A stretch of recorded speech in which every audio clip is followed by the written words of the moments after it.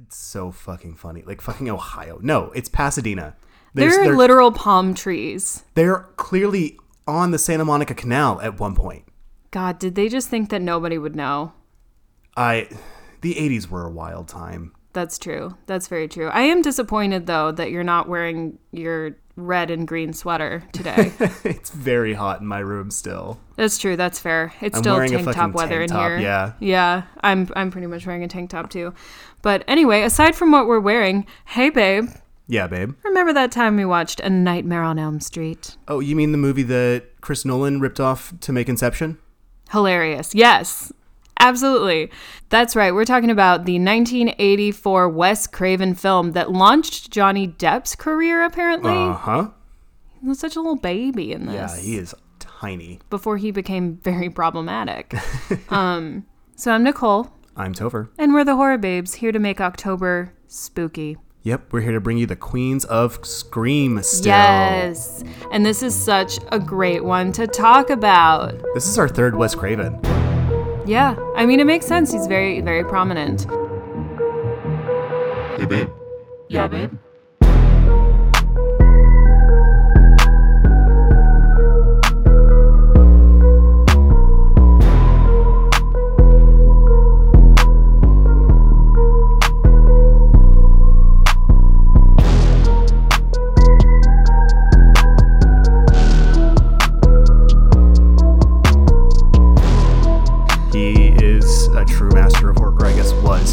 A true master of horror. Correct. I always forget that he's dead, and he has been for like 5 years. Yeah. And I'm sad every single time I remember. It's like Elaine Stritch. I always forget that she died. That is sad because she's so lively in like 30 Rock. Yeah. Sprightly even. Yeah, for sure. She's a hilarious part of that show. I love her so much. But yeah, so you guys know the drill. We're going to talk about who made this thing. We're going to shout out the cast and crew, and then we're going to give a rundown of the plot, and then we're going to go into a further analysis of said plot. We have so much to say. This movie is so fun. It's one of my favorites. It's so dumb, it's so goofy, but it is legitimately scary in parts. Like, yeah, it's just all around really fun. Yeah, and Craven's just such a good director and writer who references everything. Yeah, he also really had to fight to come up in the game. Yeah, he really did. He scrapped and fought for his career. Nothing was handed to him, and I respect that. Yeah. I mean, he's definitely in that crew of like early indie horror directors that we love. Yeah, I mean, he's in an interview, he says horror movies don't win Academy Awards, but they can make a fuck ton of money. Yeah.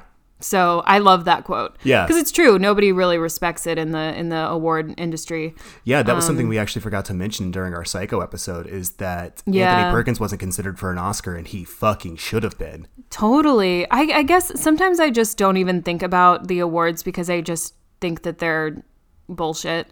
They're stupid, and I desperately want to win one.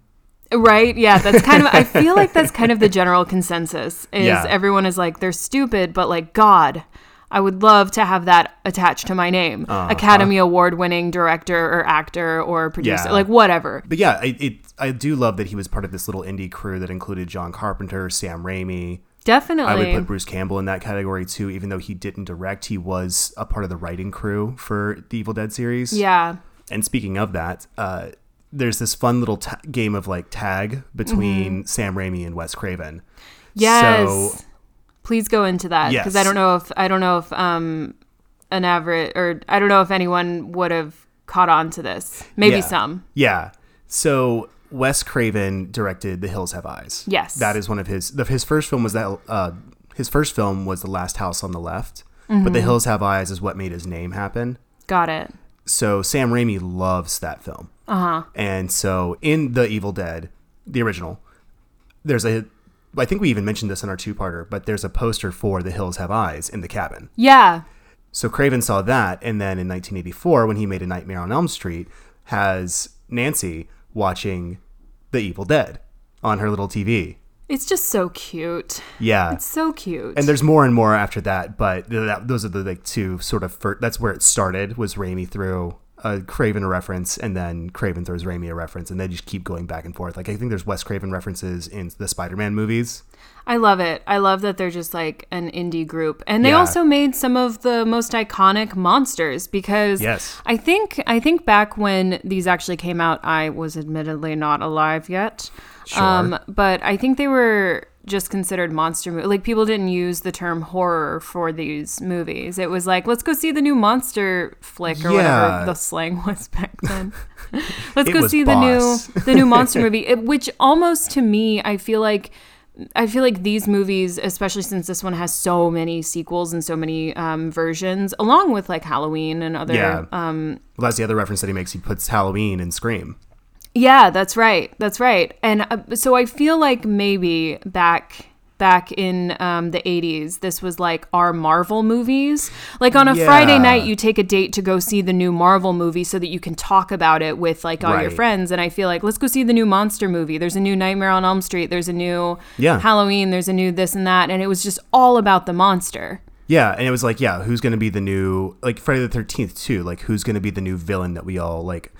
It's like, oh, who would win in a fight? Like, I remember growing up, that's what we talked about a lot. Was like, oh, well, because you were getting Freddy versus Jason, Alien versus Predator. Exactly. You were getting all of these things. And so, like, Marvel versus DC. Yeah. That's what I'm saying. That was all I talked about as a kid. Yeah. Like, me and all my friends in the early 90s hanging out in the playground, playing Pokemon, but not on our Game Boys, just like doing it IRL. Yeah. Just pretending that we were Pokemon and trainers and fighting each other. And Adorable. But I've never not been a dork. True. I've known you for almost 3 years now. That's true. So yes, this is a monster film. Yeah. And in the monster slasher world, but what comes with that is a perfect scream queen. Yes. I guess I should jump in and talk about who made it then. Yes, please do. I'm sorry I was so hasty earlier. No, it's okay. But yeah, please. So like I said, written and directed by Wes Craven. Mm-hmm. I'm just going to do the credits in order as they are on IMDb. Sure. I think this is how they're listed at the end of the film. In the credits, yeah. So John Saxon, who is a fantastic like B character actor, he's been in so many different horror things, but this is one of the ones he's known most for. Yeah. He was also in Into the Dragon, which is one of my favorite movies. Nice.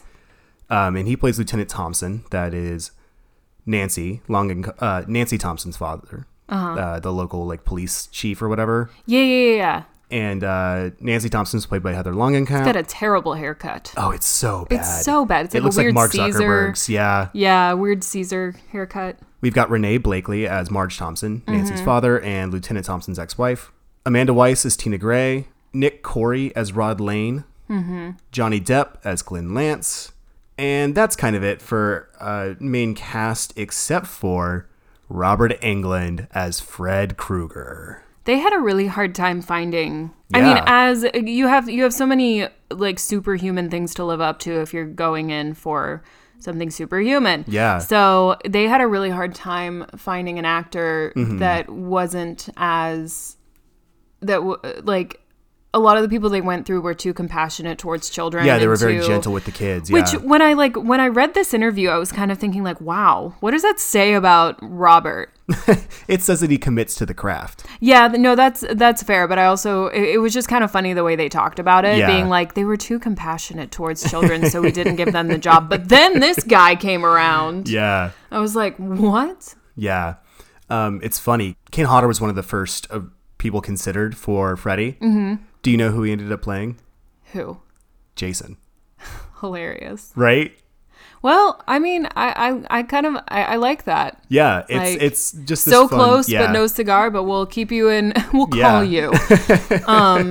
That's the dream. You're like, well, I didn't get this one. Well, It's not the dream, but it's like dream number 2, I guess.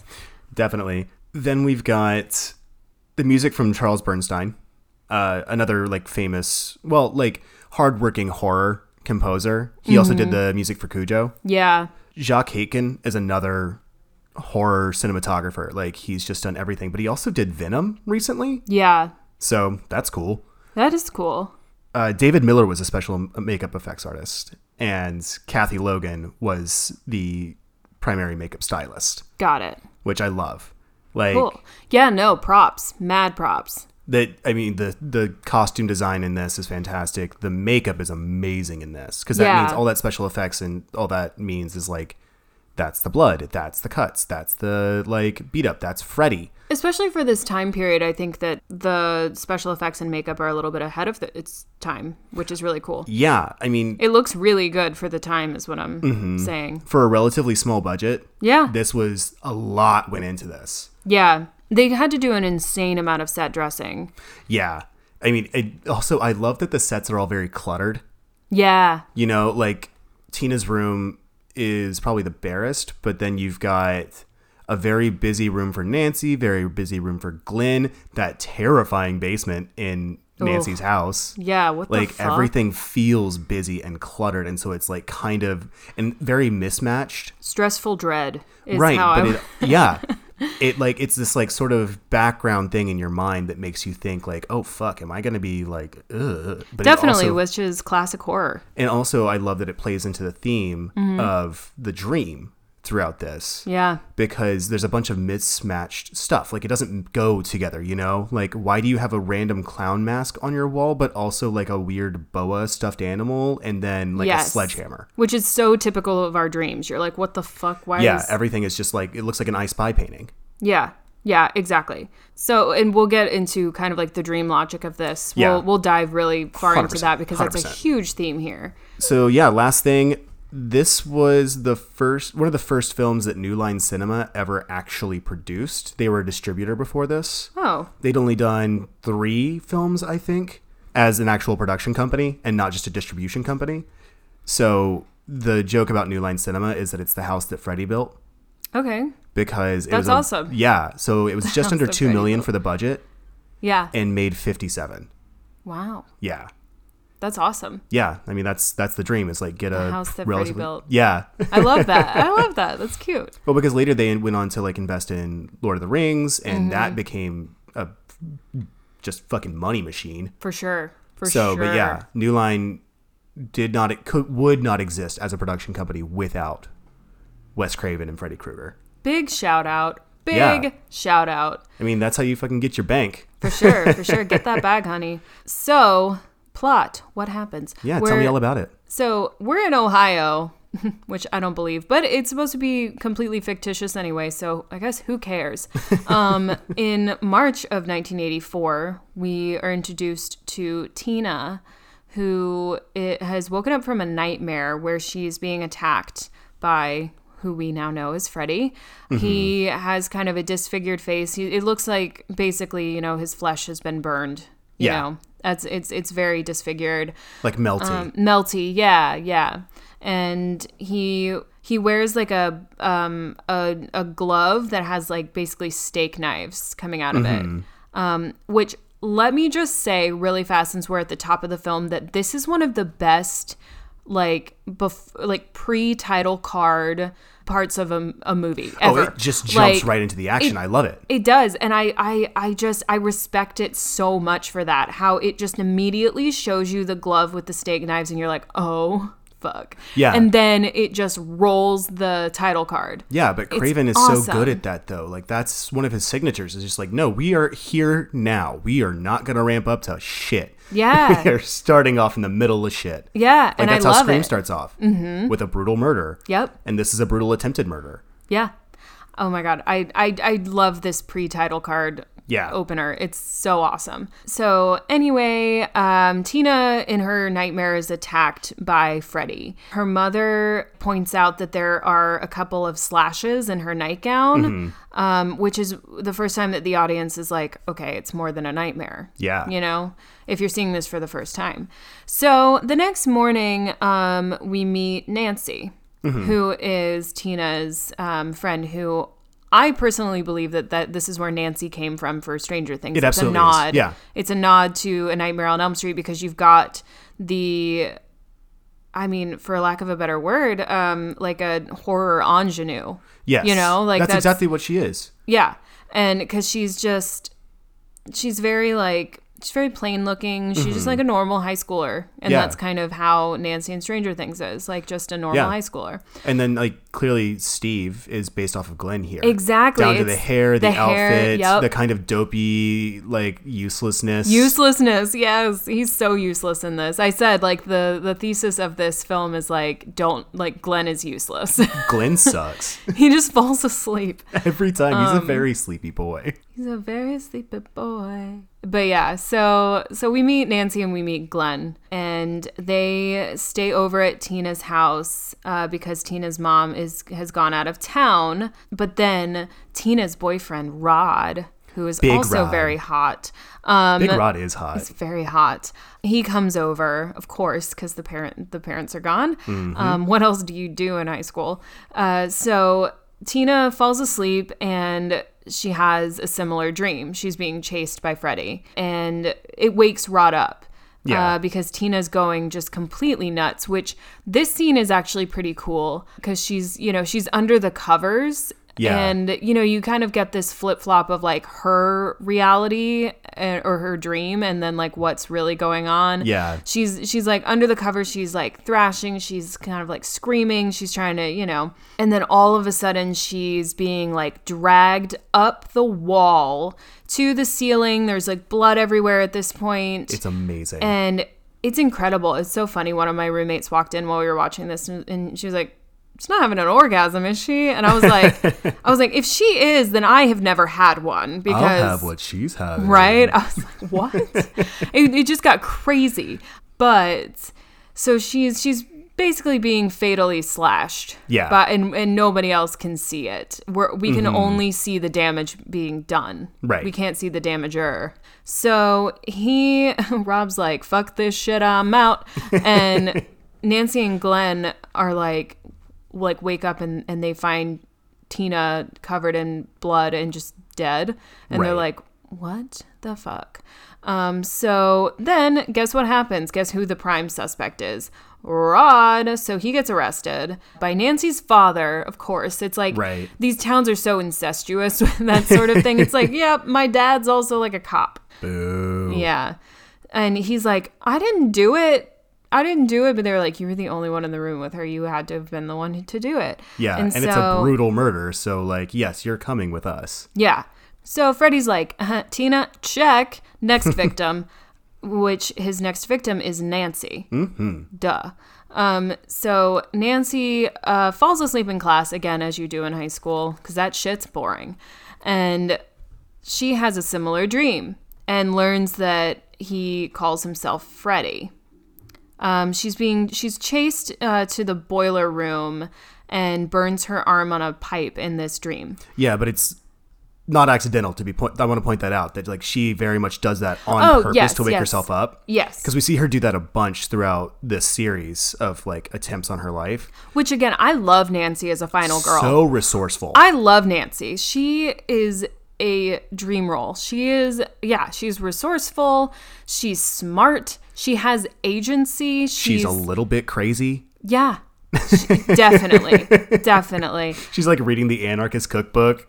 Yes, I love Nancy. She doesn't get enough, like, because everything else kind of overshadows her, but she does not get enough praise. No. I am here for Nancy. That's why she's one of our Scream Queens. Mm-hmm. She, again, has so much agency in this, and it has nothing to do with her shithead boyfriend played by Johnny Depp.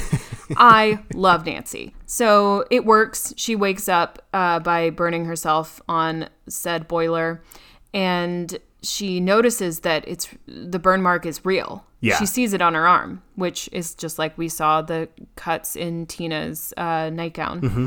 So Nancy goes to see Rod at the police station, and Rod kind of tells her exactly what happened to Tina. Yeah. Exactly what he saw. And then also told her about his recent nightmares. So Freddy is doing some double duty here. Yeah. And then Nancy's like, yep, it was Freddy. Not Rod. Freddy fucking killed her. And so then we get this awesome scene, which is apparently coded as masturbation, mm-hmm. where Nancy is in the bathtub and, just chilling. She's on a vibe. She's, she's doing her own thing, but then she falls asleep. I love this shot, though. of the glove reaching up out in between her legs. It's awesome. It's such a clever shot. Agreed. Yeah. Because there are a lot of ways that you can do that, but that was the scariest way. Yes. Which so many amazing, iconic horror moments happen when we're in the shower in the tub. Yes. Because A, you're vulnerable because you're butt ass fucking naked. Correct. And you're trying to relax usually. Oh, I shower in a full suit. That's weird. Birthday suit. Ha! Hilarious. I'm fucking funny. You're canceled. Good. I can finally rest. I can finally rest. And B, because it's something that every single human on the fucking planet can relate to. Yes. Like, everyone bathes, I hope. And so she falls asleep in the bathtub and is nearly drowned by Freddy, as we were saying. Another great shot, just with her, like, being pulled under. There's actually a reference to this in Get Out. The sunken place is a reference to this shot. The way that Jordan Peele wanted to shoot this was based on Wes Craven's shot from Nightmare on Elm Street. That's awesome. I definitely noticed that, but that's cool that it's like confirmed. I love that Jordan Peele's joining this club of directors who are just like, I'm going to make references to all my favorite people. I'm so down. I love that. Like, pass it on, you know? Yeah. I really wish Wes Craven had been alive to see it. I think he would have loved it. Totally. And then also going back to Stranger Things, I think the Upside Down is also definitely a reference to that. Just at least in the way the shot under. Is like set up. Yeah, there's kind of like that misty thing, like where you always know that when you're in an alternate place. Yeah. Then Nancy's like, okay, so whenever I go to sleep, it sucks, so I'm just gonna stay awake forever. So she starts drinking hella coffee, and she starts taking hella caffeine pills. She literally chases the pill with a cup of coffee. And yeah, Jesus Christ, girl. And then it reminds me of what's her name, Jessie in Saved by the Bell, when she gets addicted to the caffeine pills. Yeah. God. I had a friend in college who OD'd on caffeine. Yikes. You can do it. Like, I believe that it's a stimulant. Yeah, so, you basically like start going into AFib, and then you're like you just have a panic attack essentially. I mean, yeah, we saw it in Saved by the Bell when Zach is like, "You accurate. have to stop." I'm so confused. God, it's just so ridiculous. I miss very special episodes. Very special episodes.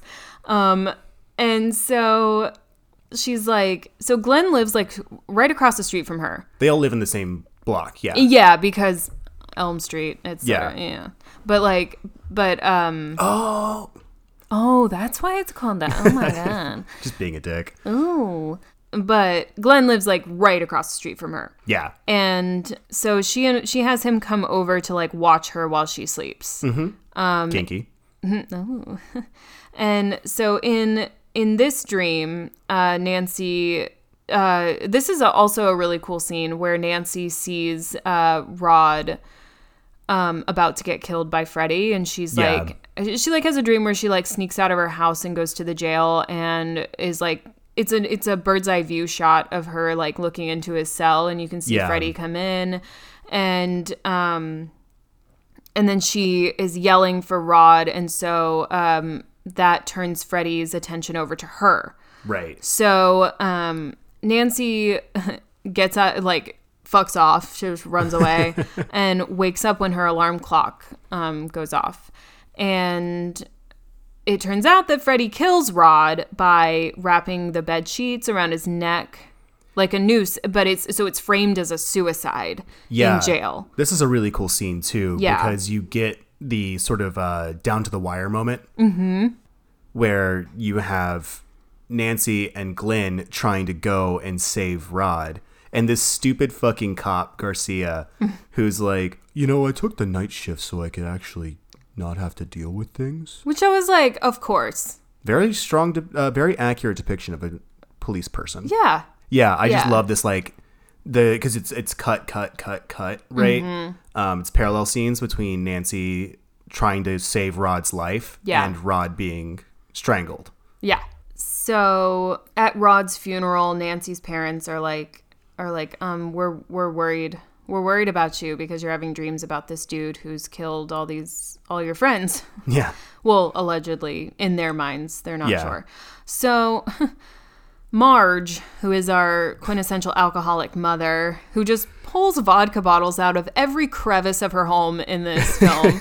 There's one point I'm pretty sure she just poops one out. It's fantastic.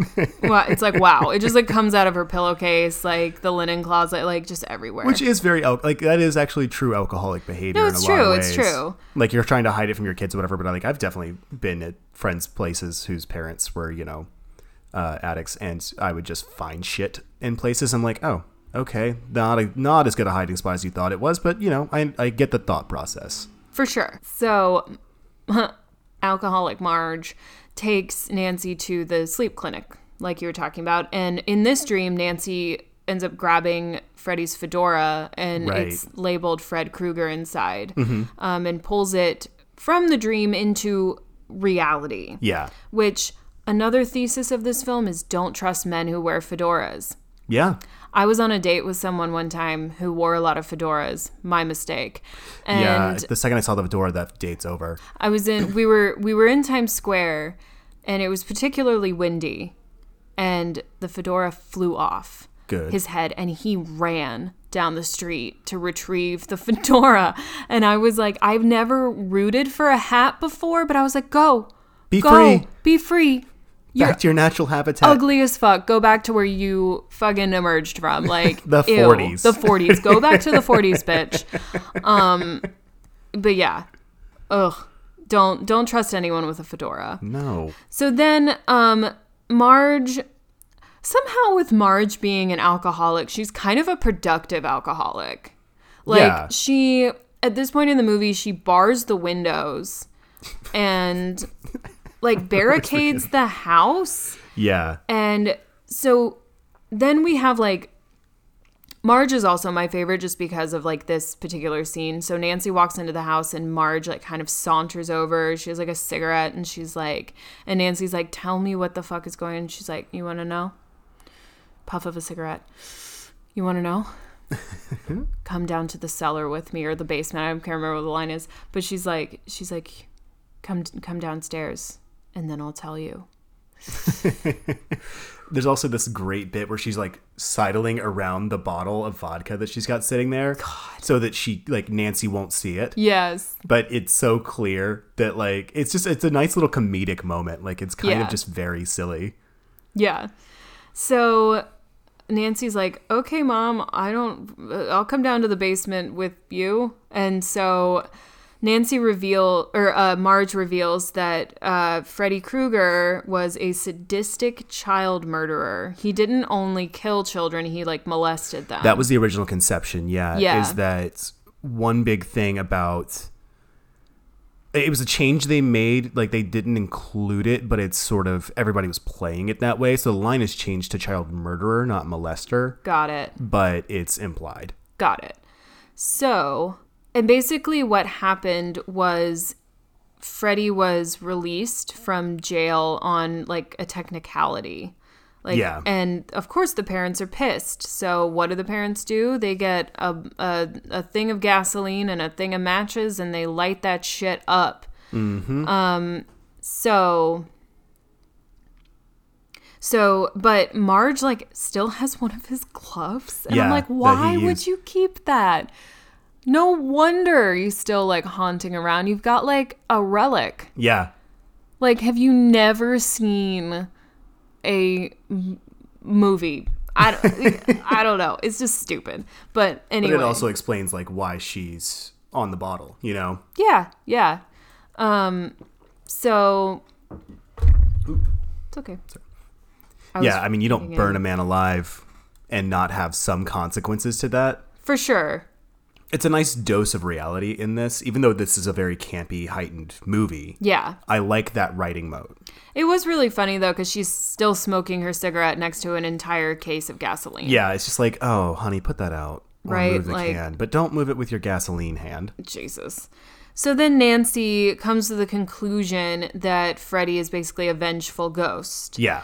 And Nancy is trying to call Glenn to warn him and let him know, like, she figured out this, like, mystery and everything. But Glenn's parents have taken the phone off the line because they're like, that child's crazy. Or, like, the dad says that. And the mom's like, I feel bad for her. And so she can't get a hold of Glenn. And then Glenn falls asleep while, like, his mom comes in and he says, like, oh, the Miss, like, Naked America or so, like, Miss Nude is coming on. And she's like, well, why are you listening to your songs? And he's like, I don't have to listen to Miss America or whatever. And also, I do want to mention this because Glenn's about to fucking die. I do want to mention his juicy sweatpants. And his crop top. Oh my God. I love it. His little, like, crop football top and his little, like, purple juicy sweatpants are cute. It's a cute outfit. I would rock that. It's adorable. I love. It's also so funny because Nancy wants him to help with help kill Freddy. Yeah. She's like, yeah, come over at 12:30 exactly. I'm going to rip him out of my dream and you're going to knock him out. And he's like, well, what am I going to knock him out with? And she's like, you're a jock. Don't you have a baseball bat? Again, Glenn is useless. And it's also very funny to picture this baby face, tiny little Johnny Depp being a jock. Like, that's just such a funny cast to me. Yeah. Especially because, like, right after this, he did Crybaby, which is where he is at his hottest. Again, you're responding to the leather jacket. And that tongue thing he does in the jail cell number. That's also fair. So Glenn dies in probably one of the most shocking and cool deaths in a horror film ever. It is so amazing. So he gets sucked into the bed very slowly, just sucked. And then you're like, well, he's gone and you think the scene's over? You're wrong. There is a geyser of blood that just shoots up to the ceiling, and it just the blood pools on the ceiling, defying gravity essentially. And it's insane. I'm just smiling because you mentioned Wicked. Oh, I guess I did. I didn't mean to. Now my blood's defying gravity. Yeah, it's like, it's insane. Every single time I watch it, I just, like, it fools me almost every time, which I'm just dumb. Because it's just like, it's so much blood, you guys. It's like shining amounts of blood. Yes. It's so that scene from the elevator in The Shining. And they had so much trouble shooting this, guys, because they decided to do it in, like, a rotating room. Yes. An upside down rotating room. And they just had so many issues. So it was water that was, like, CGI'd to look like blood, basically. Okay. And when they shot this water or poured the buckets down into the spinning room, there's a light at the bottom because it's his ceiling light. Yes. So the water becomes electrified. So the water becomes electrified, and some guy got electrocuted, like, straight up. And then that's wild. And then the water kept going. It was trapped in lights that were in the room. God. So the whole crew is in this spinning room. The lights go out, but they're sparking. So the crew is in a spinning room trying to get out the window of the room while it's pitch black, and there are just little sparks going on. But miraculously, they got the shot, and it paid off. Fuck yes. Oh. I hope that no one died. I don't think anyone died, because that would be the only way that I would say it didn't pay off. Oh, but, my God. Like, it sounded like a hell of a time to get this shot. What is it about shooting horror films that just everybody gets hurt? Well, it's crazy because, I mean, it's such a fantastic idea. It's just so technically hard. Yeah. To pull it off, but they eventually did. I mean, I can't think of a horror movie that I've worked on, or like a friend that's worked on, or whatever, that someone hasn't gotten damaged. Well, yeah. Like, I still have a cut on my hand from where I didn't. There's a scene in a film I was in that I had to cut my own hand as like a part of a blood bond. Yeah. And there was a real knife that we used for, like, setup shots. Yeah. And a dummy knife we used for those. the script supervisor handed me the real knife, not the dummy knife. And it was very sharp because it's my knife. And oh my God.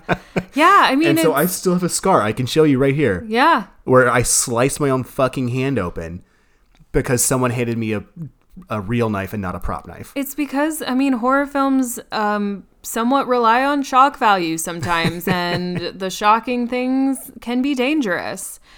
But so that scene is like top 10 for me of like horror film scenes, because it's just always so much blood. So now Nancy is alone because Glenn's dead. She puts her good riddance to Glenn. Right. Bye. Goodbye with your geyser of blood. Yeah. She puts her alcoholic mother Marge to sleep, and where she produces another vodka bottle. That's what I'm saying. Like, they come out of every crevice of this fucking home. And so she asks Dawn, who is investigating Glenn's death, to break into the house in 20 minutes. Yeah. Like, I'm gonna get this, which this is when we get our good Scream Queen moment. Yes. Glenn! Yeah. Like when she finds out that he's dead.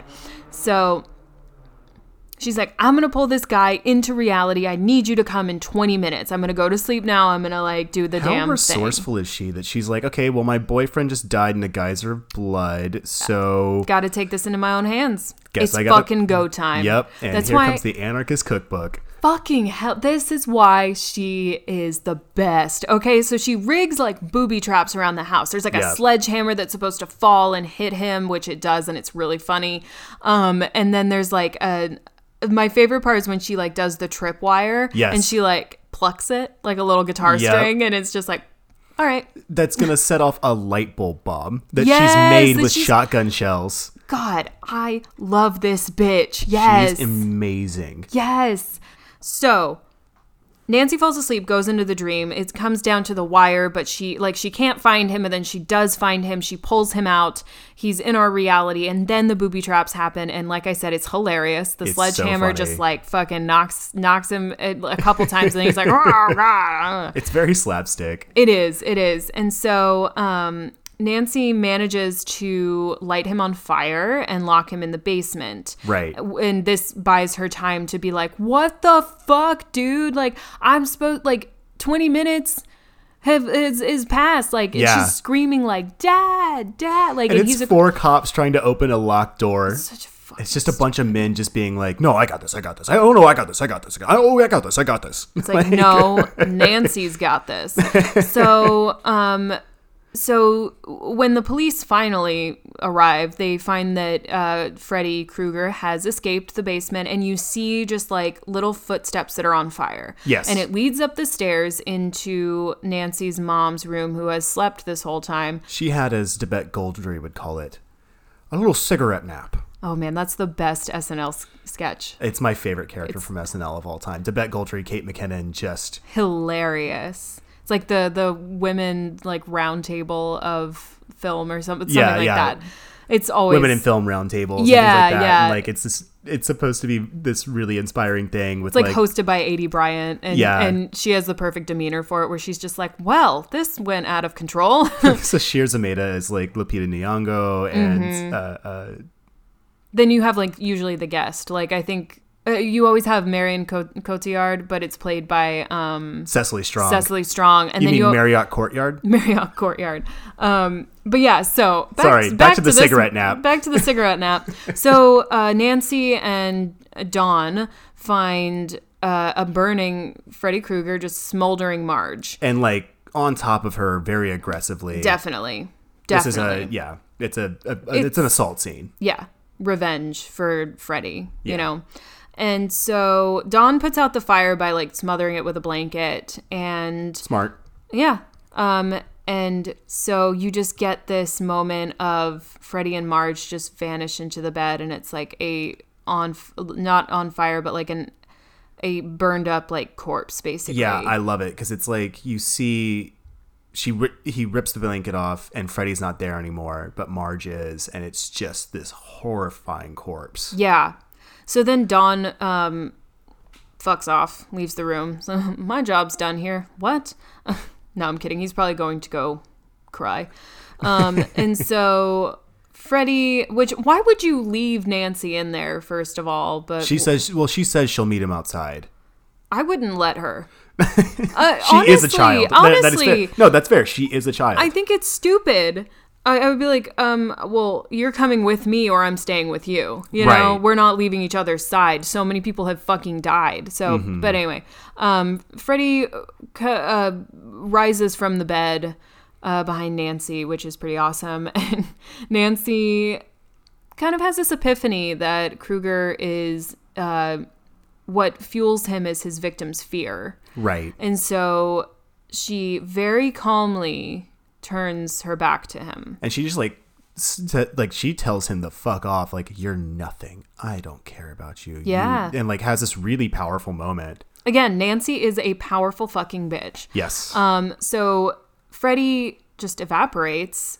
After he tries to kill her again, yeah. Yeah, which this is the only CGI moment where I'm like... Yeah, it looks pretty rough. It looks pretty rough. It's funny, too, because she's like, I want my mom and my friends back, you bitch. Yeah, yeah.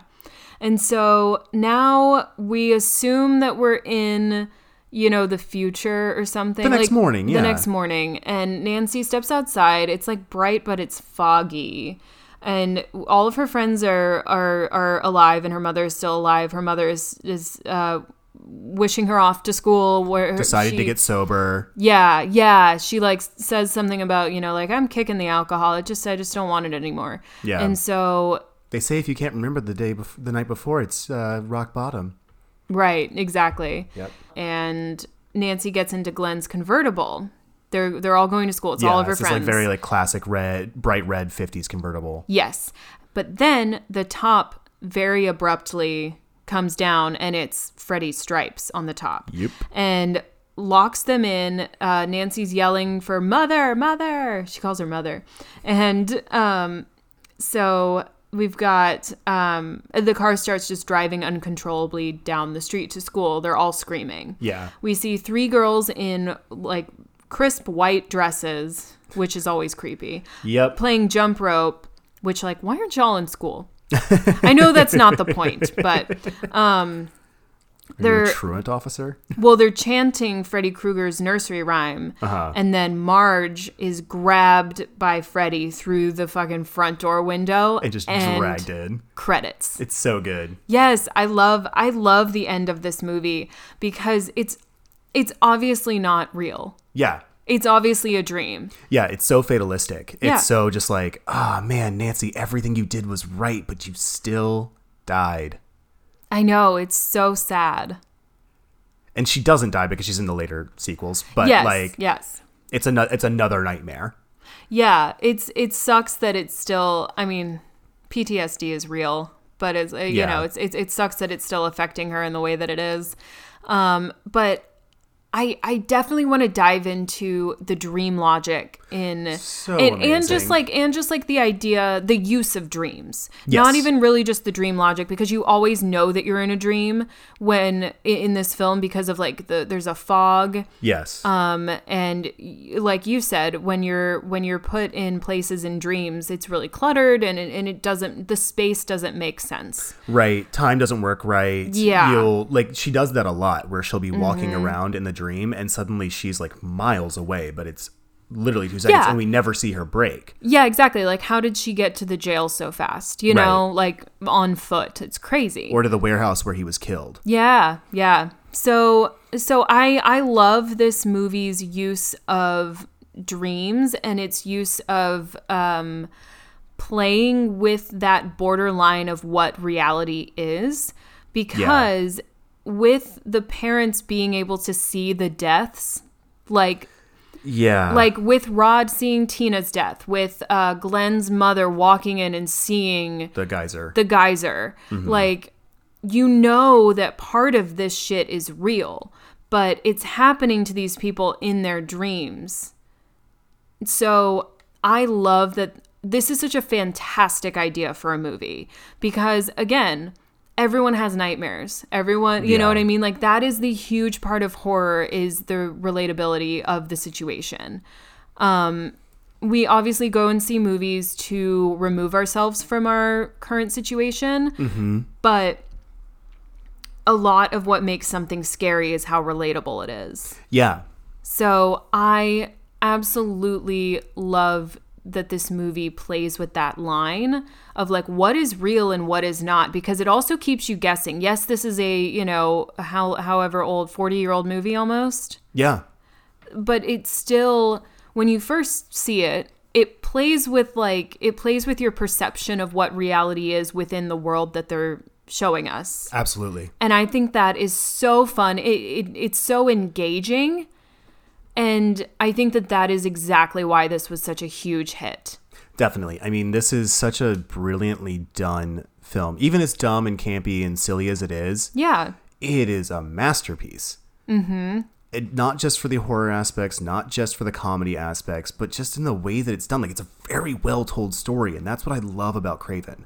Yeah, Craven always tells a good story. And I praised him for the advancement of the final girl in Scream in our episode 2 weeks ago. I'm just going to give him further praise for this one. This came out before Scream, and he still got the final girl right. Yeah. Look at Red Eye. Yeah. I mean, like, he's very good at casting a resourceful, strong woman who's not a Mary Sue. Yeah. Do you know what I mean? And he was able to make... This movie is very sexual.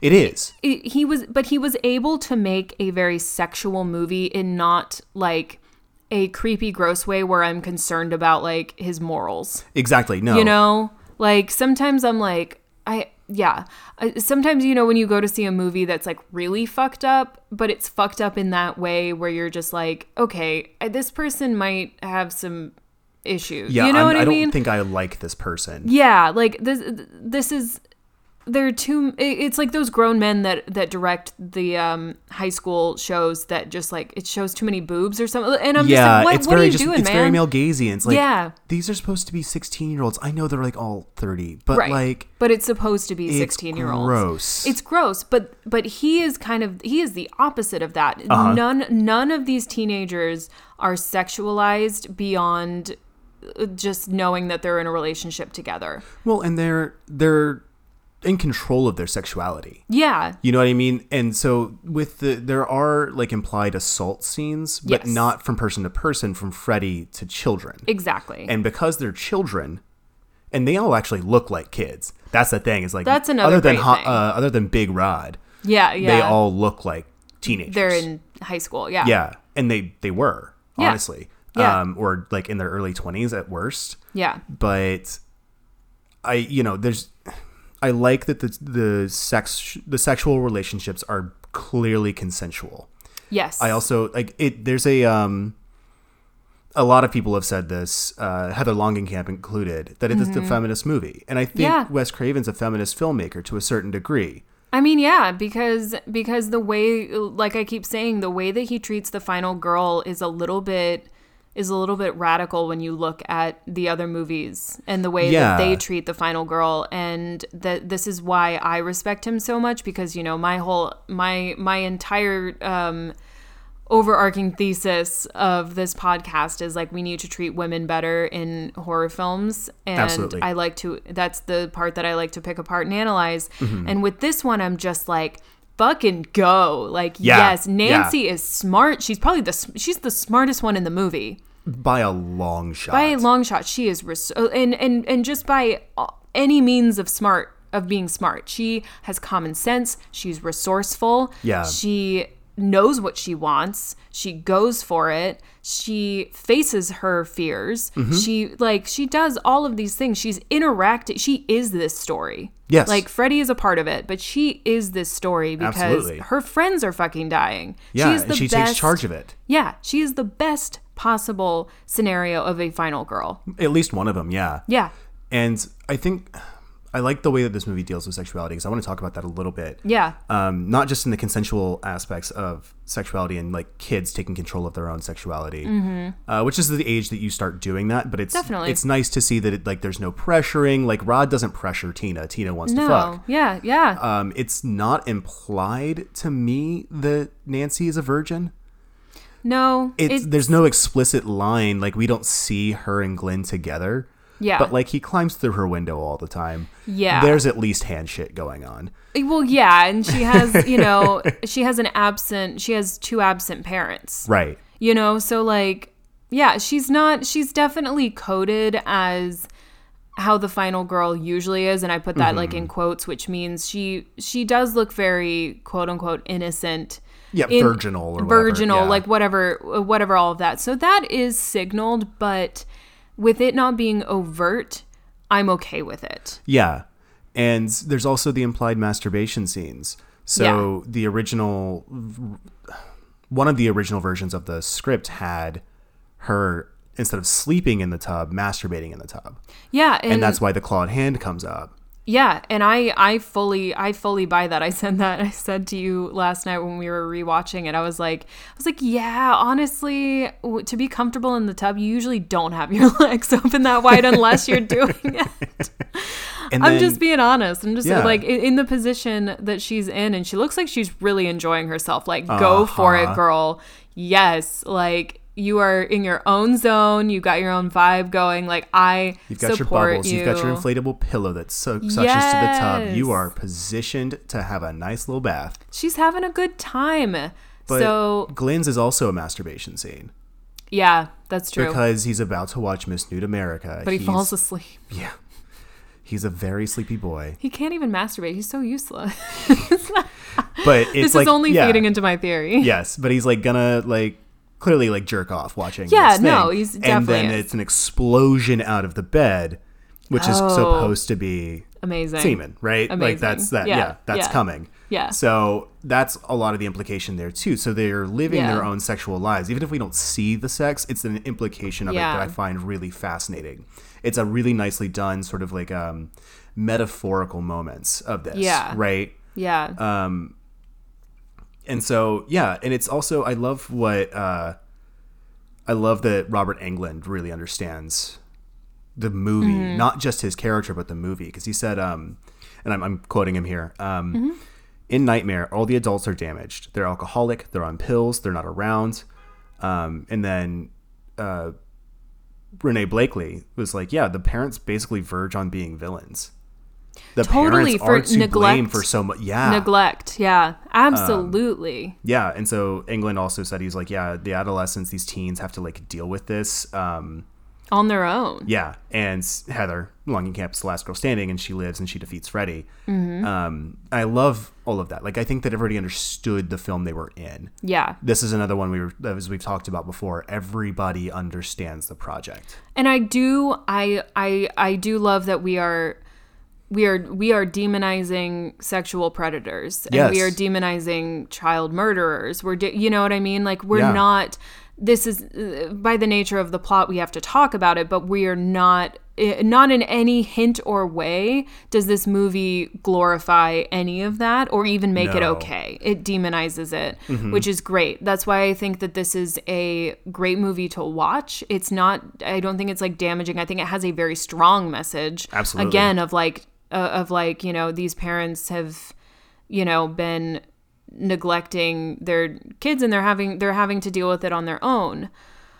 This also answers one of your favorite questions that you always ask in the podcast. Where the fuck are the parents? Oh, we know where they are. We know where they are. They're loaded. They're loaded and absent. Like exactly.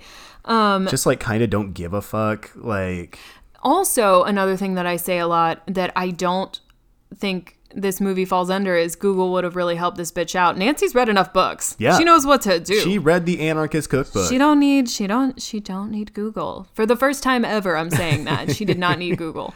Yeah. So I think this movie is so fucking fun. I actually have not seen any of the sequels.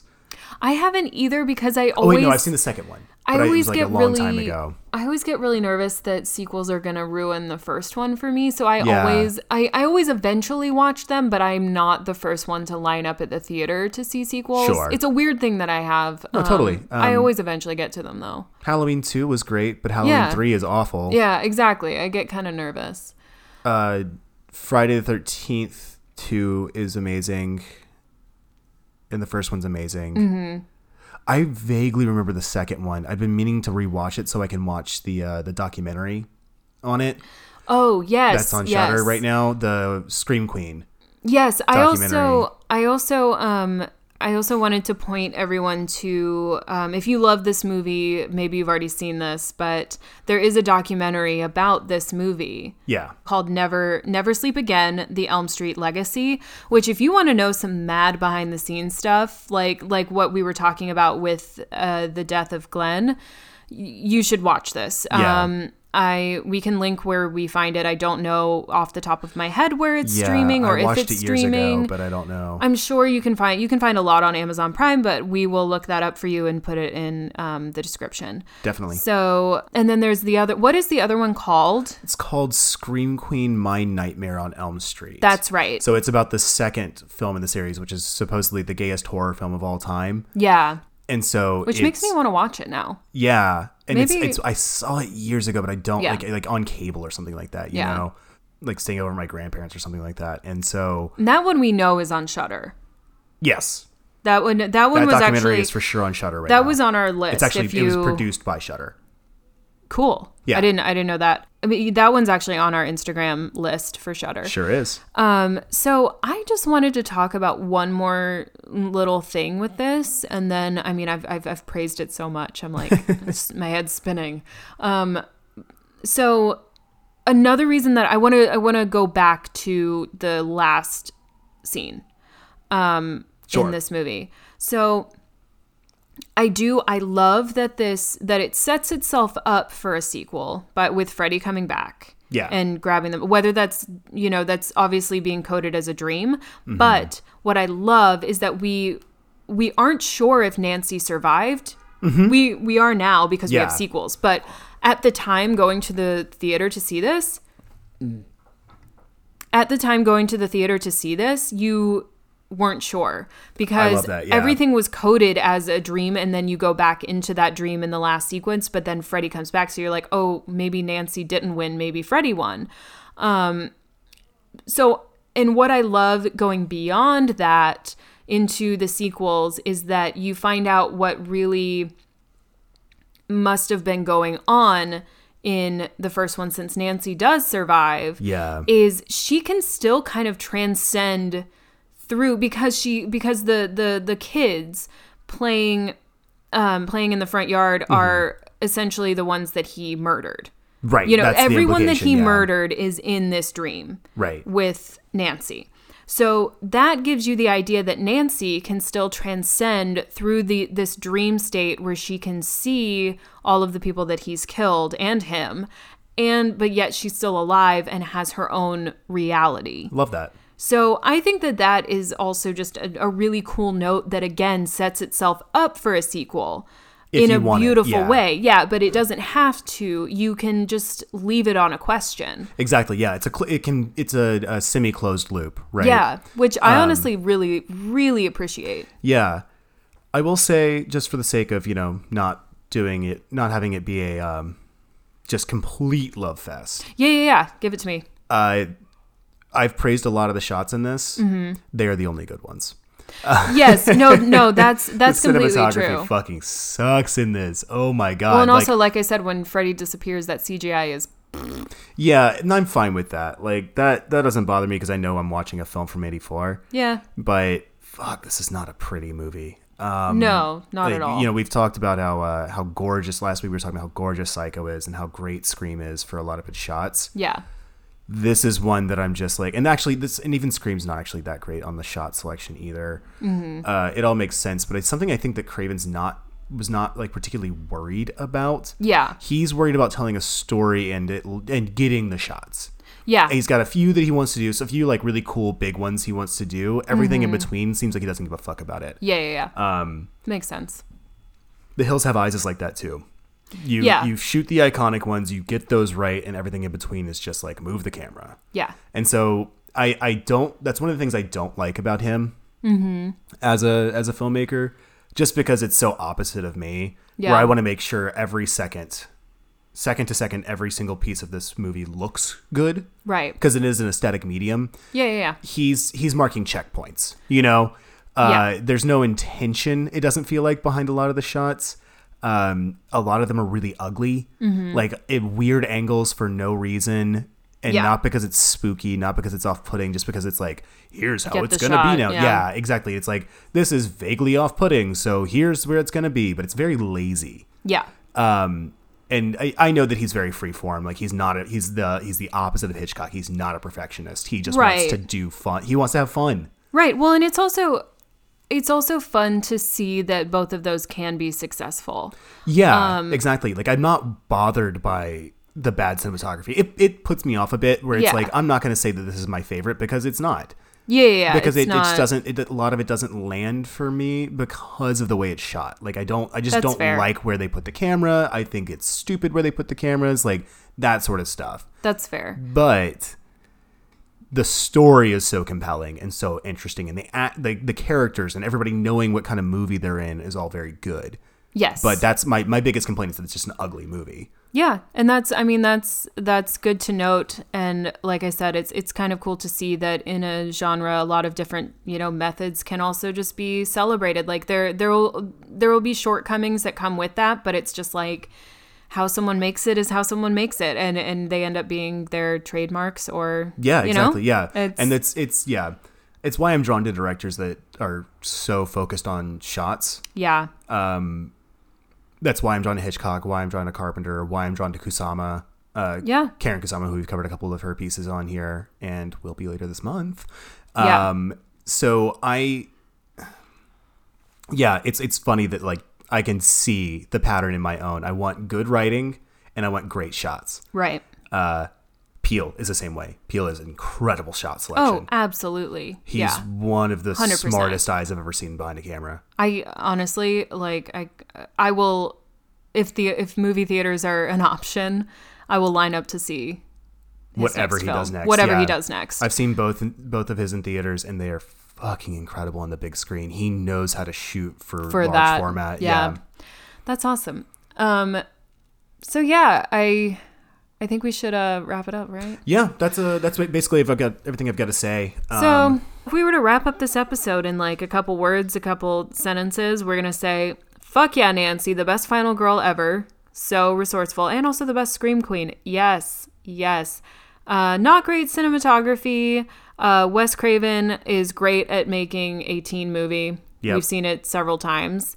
And yeah, great use of dream versus reality and dream logic. And blending it all together, making you constantly making us question wonder what is real. Yeah, exactly. It's how I live my life. So yeah, you guys know where to find us. We're on Instagram at Horror Babes Podcast, on Twitter at Horror Babes Pod, and we are horrorbabespod.com. We hope you join us for the second half of our Scream Queens October. Yeah, so, we've got a lot more great fun content coming out. We actually just filmed another video yesterday that'll be out before this episode, but I hope you enjoyed it. We've got a bunch more shit coming your way. Like I said, we are working ourselves to the bone because we love you and we love this month, and we're packing everything in that we can. Yeah, and quick shout out to Seth Haken for our awesome, dope theme song. Thank you, Seth. Thank you, BB. Mm-hmm. So till next time. Bye, babes.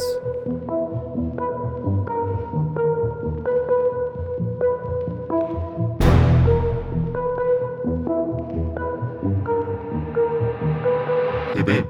Yeah, babe.